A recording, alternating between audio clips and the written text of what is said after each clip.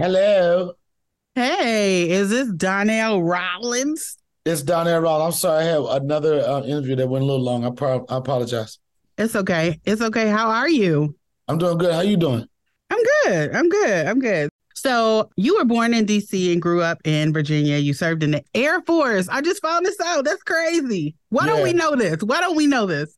I don't know. It's been in my bio forever, and it's so funny because I just left San Antonio, Texas, where I went to basic training for years ago, like 30 years ago. And people be like, "This damn MASH was on TV when you was in the Air Force." But I had such a good feeling going through there. I went in there as a young guy. I was 17, and I was wondering if I would ever go back to that base. I just did a tour of that same base, and it felt so good going back to a point where it was a transition in my life. I didn't know what was going to go on, and it just brought back so many memories. And when I saw these young airmen, the other guys march and stuff, I just really realized like what people we take for granted, the fact that it's people out there to sign up to protect this country and have a purpose of like just living for the rights and all the other stuff that we do. So, the Air Force, it was a big time in my life. I didn't stay long. I did 4 years. I had to get out because if I didn't get out, it was going to kick me out. But whenever I see What you do? I did what I stayed in trouble. I stayed in trouble. And I knew it was time for me to get out because every week I would hear my first sergeant say, Airman Rawlings, your blatant disregard for established military policy shows a lack of military burn and integrity. What do you have to say for yourself? And every time he said that, I would be like, Akuna Matata. It means no words. I don't know what else. But I want to shout out all servicemen and women that like live to protect this country. And I want to thank you for your service because when I read that, I was like, oh my goodness, I wonder if he did comedy shows for everybody or if he was just naturally funny. And that's when you realized it. When did you realize you were funny? I always knew I was funny, but the level of trying to do it as a job or do part of my life, I never thought about that. I was always the funniest guy in the room. And it was after I got out of the Air Force. I was a police officer in the Air Force. I was waiting to become a DC police officer. Mm-hmm. And I used to work at this grocery store where I was head of security. And there was a guy that used to come through there. He worked for Hostess Cupcake Company. Mm-hmm. And he would stack the shelves up with Hostess cakes. And then he would give free tickets to the comedy show. So we would take those tickets. We went to the show. I started as a heckler. I was the worst. I was so disrespectful to comedians. And then people started coming to watch me heckle. The club owner wanted me to shut up. He dared me to go on. I went on stage, and it was in that moment that I knew that this is what I was going to be doing with my life for the rest of my life. Yeah. Yeah. Sometimes it takes somebody to push you over or test you or dare you. And you never know. Something. Like for me, like anybody in my past as a kid, they're not surprised at what I do for a living. Most comics, it was like, when I was young, I thought about it. I never thought about being a comedian. Mm-hmm. I just loved comedy. And just so happened, that situation pushed me into stand-up. And after I did stand-up for a while, I wanted to know what was the next thing. I started dabbling with acting. Everything was just happened. A lot of people don't get to this point that I discovered my God-given talent. Mm-hmm. And I was able to make a living off of it. That's right. Because we all are some people are in jobs where they do it because it's a living. But, it's something beautiful about God gave you a talent, right? Mm-hmm. And you figure out how to use it. You figure out how to make it work for you. And every time, I never take for granted where I am in my life. I never get crazy. I'm never, anybody tell you to know me, I'm not on no superstar famous stuff. I don't connect with fame. In fact, when I first started, most people like this, they want to get rich. They want to get a TV show. When I first started, I didn't want none of that. All I wanted to do was be good. Yeah. And I was like, if you're good, everything else is going to fall into place. And that's been the story of my life. Now, in your words, not mine, you are let me see how you said it, an old man with a baby. I'm an old head with a baby, right? I'm a late bloomer. And people say— I am too. They call me a dino dad, you know what I'm saying? And I realized that I was a dino dad when I was planning my son's first birthday party. I called one of my friends. I said, do you think your son could come to my son's first birthday party? He was like, if he can get off work. And here's the thing about that. When I first became a dad, I was slightly embarrassed by how old I was when I had my kid, right? Mm-hmm. I was like, oh, you're old here, you don't want to talk about it. But then I realized you're not the only one. Mm-mm. I realized that there's a lot of older dads. There are a lot of women that have kids later in life that are past the time that people would expect that. But what you can't take away from a person is them wanting to be a dope mom, a dope dad. So it don't matter how much, you are old here, whatever. Guess what? My son get all the love he wants. He knows that his dad is the guy. You know what I'm saying? I was blessed to have the opportunity to do that because before my son came, I had already settled with the fact that, you know what? You're not going to have kids. You're getting older. And I had to get my mind ready for that because if you don't, it'll drive you crazy. I was like this. I'm focused on my career. I got nieces. I got nephews or whatever. And I'm good, right? And I'm good because you have to mentally. But then when it happened, I was crazy. I'm going to tell you something. This is some real stuff. When the mother of my child, Stephanie, she had got pregnant, right? And when she got pregnant, the doctor said, the first time, I'll tell you the story. The doctor said, it doesn't look like this is going to be a good pregnancy or whatever. It was just, she was under a lot of stress and everything. And I said to myself, I hadn't felt the possibility of being a dad. So I was like this, I'm going to start juicing. I'm going to do this. It had nothing to do with my body. It had everything to do with her body, right? And I was like, look at God. I was like, I'm going to have a kid, right? Got to 3 months. I was in Australia and she had a miscarriage, right? And when she had a miscarriage, the first time in my life, I questioned God. I said, come on, God. I was like this, I don't even ask you for a lot of stuff. You know what I'm saying? Some people pray for everything. Oh, Lord, please let McDonald's drive-thru be open, God, please. I don't mess with God on that. I mess with God for some real stuff. I questioned God and I was mad. I was like, come on, right? 3 months later, my baby mama was pregnant again. So now I got to apologize to God. Now I got to be like, oh, God, I wasn't messing with you for a minute. But, come on. We cool. We cool. I'll say it. I'm sorry, right? and then anybody, and I know it's people that have shared this experience, anybody that goes through a situation with a miscarriage, right? One thing a miscarriage does, it really lets you know how dope it is to have a kid. And if you really actually want that child that you didn't think you wanted. Yeah, but it also lets you know, because sometimes we so random. Like most people have kids because a bam, bam, bam. Oh, we have fun. Oh, you pregnant? Right. But then you start thinking about, you start thinking about the people that out there that spend hundreds of thousands of dollars for the opportunity. You realize how dope it is and how dope we are as humans to be able to reproduce another human being. It makes you respect life more. That's why I think me being an older dad, it made me appreciate being a father more. It wasn't like, oh my God, I knocked this chick up. Oh, I got to deal with this baby. I knew I wanted it in my life and it came and it was a blessing and I love it. Well, I had my twins at 38. Right. So I understand what you're saying. It's one of those things where you don't really know what you want until you're presented the opportunity. And then you can't imagine life without that thing. And then you ask yourself, can I be a good mom or whatever? And nobody knows how to prepare for that. But I know once it happens, it's just something in you. It just clicks. The maternal instinct, being a father, it all clicks. And I feel good for it. And congratulations. That's such a blessing. And I'm happy for you. Thank you. So how is Austin? How is he? And is he funny? And is he funny? Tell me the funniest thing that Austin has done. Oh, man, it's something dark. Austin says some real stuff. First off, I'm co-parenting right now, right? Okay. Which I didn't want to do, but I just accepted whatever. And it's so funny because the key to co-parenting is not letting the kid know how you really feel about their person. Their parent. Yeah, right. So you got to be all fronting and all happy. I remember one time Austin was like, Daddy, let's do a party for mommy. I was like, oh, he's trying to trigger me. He's trying to trigger me. Because you can't. And so he said, let's do a party for mommy, but I'm not going to be a bad co-parent. So I got to be like, that sounds like a great idea, Austin. Right. But you can't tell your son, I don't F with her like that, son. But he says the funniest thing, he does the funniest things. I didn't bring him on stage, whatever. He tells everybody in his class he wants to be funny. I bring him on stage. And the thing that he likes, the way he wants to get a laugh, we'll practice some stuff. We're going to do it. He feels great when I ask him to do something and he don't do it and people laugh at the fact that he's not listening. That's right. But that guy is just he's so funny. Oh, man, I've done a lot of stuff in my career, but making him and being able to see him grow and giving him the best life I can and the love that we have for each other is the best thing. It's past anything I've done on TV or acting, anything. It's the best thing ever. Oh, of course. And then you see yourself in them and you're like, really? Yeah. I don't know if I could be in a room too long with myself because But I already know, like, this dude is going to be, like, he says he wants to be a comedian, right? Mm-hmm. And I've coached and mentored so many youngins that, like, if he decides he wants to do it, when people like, you think he'd be better, he'll be way better than me. First off, he looks way better than me. What is wrong with you?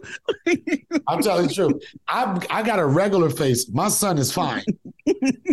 Like, I look like, okay, only way I'm going to get a chick is like, you got to talk to me for a long time. You're never going to walk and be like this, damn, he could get it. That's never going to happen. But Austin, Austin can get it. Oh, Austin going to get it. Like, Austin can get it. Yeah. Speaking of Austin, I know that you have taken on some different roles, and one of them was in the movie Soul. I loved you as Dez. How did that come about? Did you think about Austin when you got the opportunity, or when you heard about it? The thing about it was, I didn't audition for that. It was some people on the team that was fans of mine. They were just like, "Just we want him to play that." And before that, I've done a lot of stuff that I think that my son would be proud of. Nothing. It was even when we did Soul. I had a pre-screener copy of it where I got to watch it before it was released.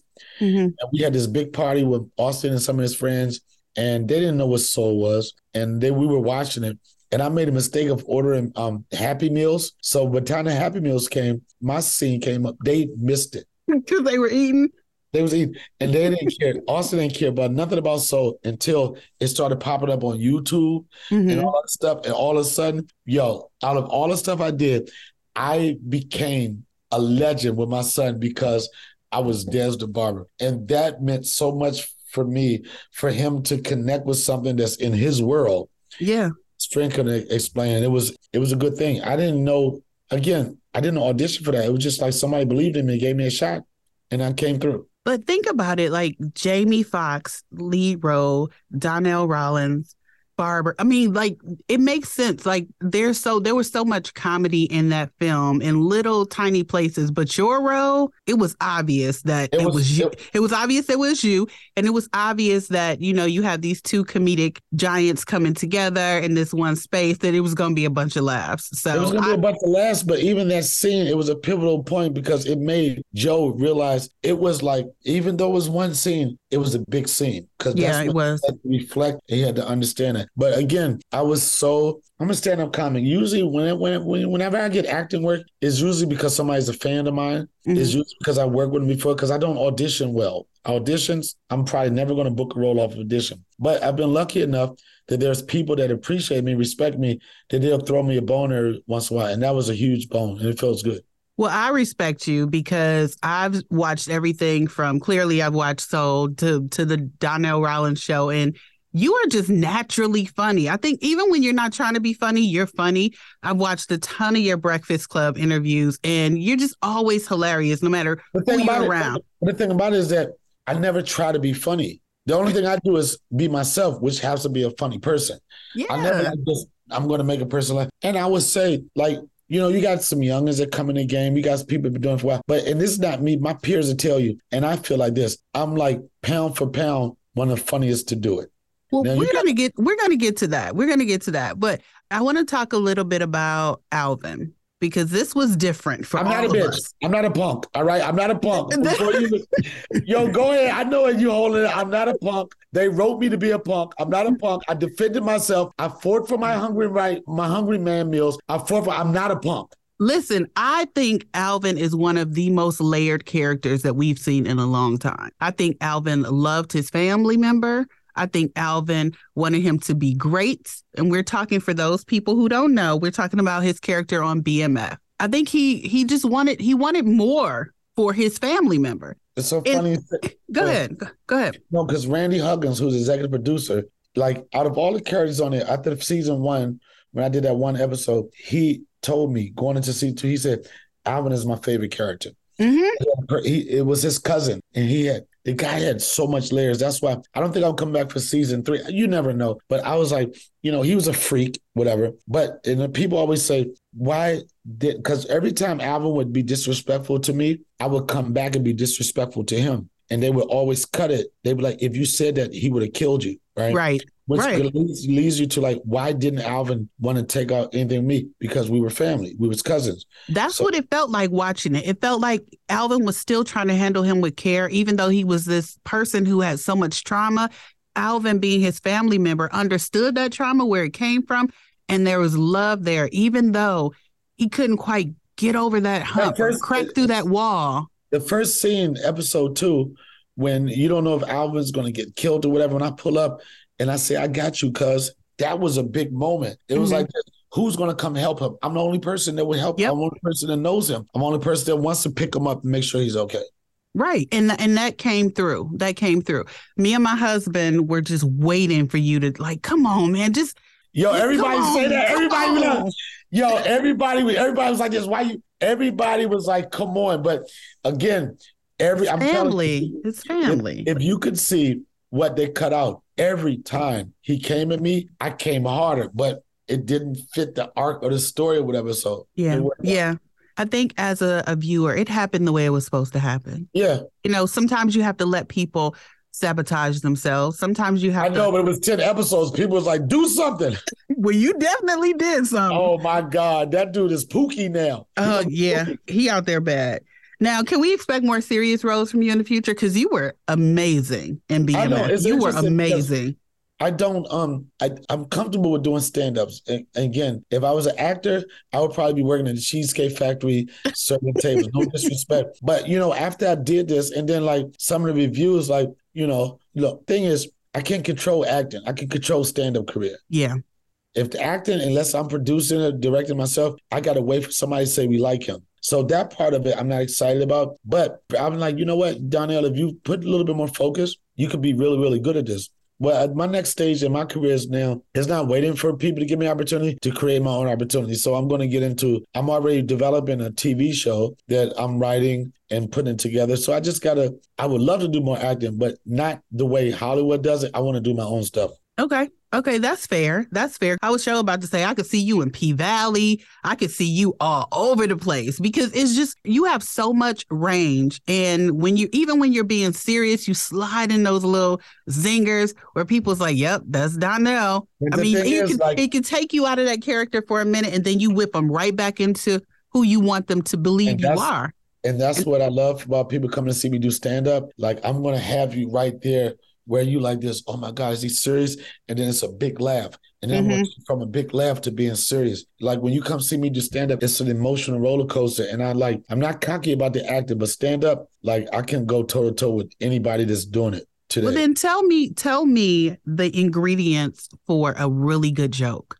I don't write jokes. I just recreate life. You know what I'm saying? Like, I don't write punchlines. What I try to do is like, if I see something that's funny, I was like, oh my God, I want to talk about that. If it's something in my relationships, I want to talk about that. You know what I'm saying? What I try to do is have a regular conversation. I'm a funny guy. I try to have a regular conversation. And with that regular conversation, after a while, some punchlines are going to hit. But I never go out like, this is going to be funny. I was like this, Donnell, can you share that story with those people? Right. You know what I'm saying? And then my thoughts running parallel with their thoughts, but I never go out. Some people write jokes. I don't write jokes. I tell stories that happen to be funny. Let me ask you this then. What is the funniest unfunny moment that you can remember? A moment that shouldn't have been funny, but it was hilarious to you. I'll give you an example. When Kobe Bryant died in a helicopter joint, right? The next day, I was like, what I respect about how Kobe went out, he went out being a girl dad. Went out being a father. He was on a plane with people that he was being a father. I said, he was on that helicopter and that story was dope. He been a dad. And I said, because it might have been if I was on that plane, it might have been a different story. You know, it might have been like, yo, Donnell was on this airplane. He was having sex with 3 chicks or whatever. I was like, my story would have been different. And that was a dark moment that I was able to find some comedy. You know what I'm saying? Yeah. And I have a lot of those memories, and I can't really go back to all of them, but I've always been able to challenge, like the darkest times when people are supposed to be so sad and upset, found out a way to tickle your funny bone and give you something to laugh about. Yeah, I mean, that often happens after we have like global tragedies or American tragedies. Comedy really does usher us back into a sense of normalcy. It breaks that tension for all of us. Yeah. So that we can understand that the laughter and the global feeling of joy is still there. It might be buried for a minute, but it's still there. What And type of system are you using that your sound sounds so good? What are you doing? I'm in a radio station. I'm just using my regular mic. That's it. Damn, your shit sound broadcast quality. It is. I'm in a radio station. It is. All right. I'm sorry. Yeah. So speaking of making people laugh, the Donnell Rawlings show. So you have a lot of people who are like me who are wondering what's going on with the podcast. But you said, look, I got to make this bread now. The world is open. We outside. And that's what it is. Like, I was really passionate about it during the pandemic because I had more time to focus on it. And I'm getting this from everybody. But I know that I have to bring it back because people want to hear my voice on my own platform. Mm-hmm. So I would say I would use this interview and like the last conversation I had with people for the last couple of weeks as incentive to start it back. But I got to bring it back. Yes, you do, because I'm going to be watching and I'm going to be there I'm going to be in the building when you're here in Milwaukee. Yes. I do have a question that came from the podcast, and I hope you are not offended. You moved to Yellow Springs. Yeah. And you let Donna whoop you in wiffle ball, like pickleball. I didn't even know there was something called Don't turn around. No, for the listeners, he's turned around because the embarrassment, the shame has filled his aura. It's all over. Look, her statue, her award. Can you stop? Her award was taller than you. What is the problem? You let this woman come through and just lay you out flat. And then... Who laid me out flat? Nobody laid me out flat. She beat me. Look. The truth is that, people, it's online. People can watch it. Yo, you so disrespectful right now. All I'm saying to you is... You're so disrespectful. All I'm saying to you is you got to find a way to redeem yourself. The world is watching, man. You can go. I'm not going to say where you could go. You and Donna can beat it. Is this the end of the interview? I don't have nothing else to say. She told you when she first met you. What were her words again? Can you say that for me? I will whoop your ass in pickleball. And what did she do? Are you really doing this? I am. She barely, with all the experience that she has. I hate you right now. Yo, you tricked me. You a traitor. Black Lives Matter. I can't believe you doing this. Whoa. Yo, do it. I can't believe you. So you tell Donna. I ain't telling Donna nothing. You tell Donna. You tell Donna she got a whole fan club because she walked up to you. Upon first meeting you, she told you what was going to happen. And that's exactly the way it went down. So I want to know, from your perspective, how did you let this happen? I'll wait. Because I care about my seniors. No. I care about my seniors, and I know at her age, I didn't want her to have a heart attack or anything. That's not right. So it was for her health, and I lost because I thought it would be in the best interest of the community. Okay. That she's still here for us. That's why. Donna did not beat me. Okay. We quote unquote believe you. So let's talk a little bit about Yellow Springs. I don't want to talk about anything else. Listen, I want to know how you ended up in Yellow Springs. Now we know Dave lives there. We know look, that's too much funny in one area. How is the environment? It seems like it would be a wonder. No. Are you serious right now? Yes. No, you went from talking about Donna and you because we've done that already. We've done that already. We've done that. I want to know what it feels like to be in this community. You getting your Oprah on now? You feel good about getting your Oprah on? I Drive me into it, talking about parenting and all that. Did you want to talk about Donna? Just to set you up. That's correct. Donna? Why didn't you call Donna? You want Donna number? Well, Donna's not playing. Do you want Donna number? She's you not call Donna right now. Why do you want Donna? No. You want Donna number? You know, No. You because you all about this Donna stuff. You want Donna number? Are you calling Donna? No, you cut. No. I'm not. You better not call Donna. Wait. Let me see. What is wrong with you? Oh my goodness. See. Well, let me see if she pick up. That is so sad. You can't lose gracefully, Donnell. Have you ever lost gracefully, or is this like the vibe that you give? I don't know how to answer her phone. That's not nice. No, Donna, Silver International Corporation. Ugh. Thank you. Hi, Donna. Please record your message. You may hang up or press 1 for more options.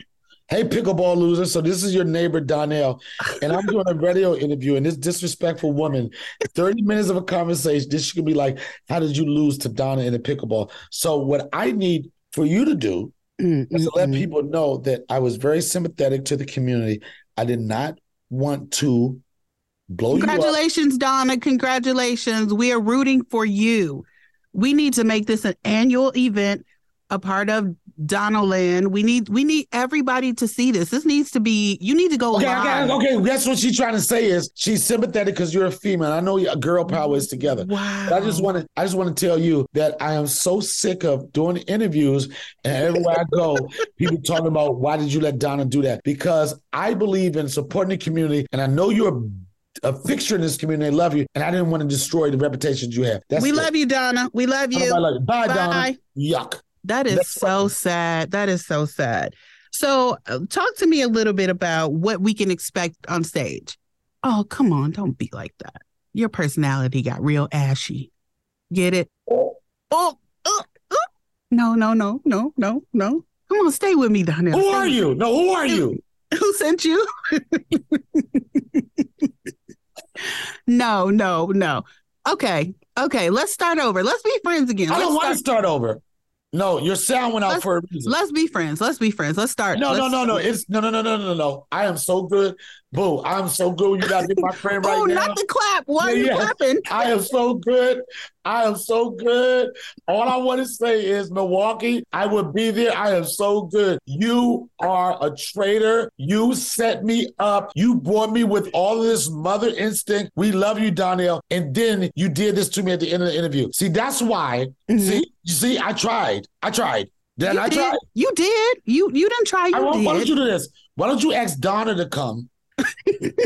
All right, since you all on Donna. No, I am a huge Donnell Rawlings fan. So what can I expect when I come to your show? And please do not embarrass me. What you can expect from me when you come to my show? Yes. Me to totally disrespect you. Let people know that how you're a traitor. Let people know how you don't care that Black Lives Matter. I'm going to let all of that. That's what you can expect from my show. You can expect beef. Not beef. Yes, beef. Why do we have beef? Don't try to give me that subtle, like, why? Because you started trouble. It's all good. You bring Donna. Okay. We're starting over. I don't want to start over. Okay, let's continue then. Let's end. Okay, we've got 5 minutes. Let me get this. No, we got 4. Okay, who are your top 5 comedians? Who are your top 5 comedians? Donnell Rawlings, Ashley Larry, Alvin, Damian Price, and Des the Barber. Next question. Okay. Next question. Who have you learned? Who have you learned the most from comedically? Donnell Rawlings, Des the Barber, Ashley Larry, Damian Price, and Alvin. Next question. I learned the most from Donna. Oh, Donnell. Come on, keep going. Okay. Is it okay for comedians to have ghostwriters? Yes, and guess who's going to ghostwrite for me? Damian Price, Alvin, Ashley Larry, Alvin, Des the Barber, and I know you feel good about this, Donna. Yes, I know. I do. I appreciate that one. I think it'd be great. Oh, I can't stand you. Okay, can you give me some liners? Give me some liners, please. I am on a radio show, a radio station called HYFIN, because we're all hyphens as humans. I'm a mother. I'm a radio host. I'm a broadcaster. I'm an influencer. I do all these things. What are your hyphens? My hyphens are live, love, laugh. My hyphens are I hate Donna. My hyphens are I don't want to be on this show anymore. My hyphens are you are so disrespectful. You come with me with that motherly sister soul stuff and you disrespected me. And my hyphen is you are the devil. Okay. Can you say I'm Donnell Rawlings and you're listening to HYFIN? I'm Donnell Rawlings, and unfortunately, you listen to HYFIN. I'm Donnell Rawlings, and oh my God, you're listening to HYFIN. Oh, this is Donnell Rawlings, and you're listening to HYFIN, full of laughs, full of tries, full of laughs, full of lies, and full of disrespect. Say, I'm Donnell Rawlings, and I love Element. I'm Donnell Rawlings, and I fuck with Element. Hey. I'm Donnell Rawlings, and she's making me say I love Element. Okay. Can I get the I'm rich? I'm rich, bitch. Woo! And we are out. Thank you so much. I can't wait to see you. Bye. I'm a bigger fan now than I was when we started. Yo, I don't know how oh that my happened. God. I don't know Wait, how that happened. Yo, wait for Donna. She'd be like, well, she gonna be so happy to hear this. Please send me this. She's gonna be so happy. I'm gonna send it to you fully unedited, and then once we post it, I'm gonna link you and tag you and everything. You are hilarious, like just naturally. Kiss the baby for me. Talk to you later. Bye.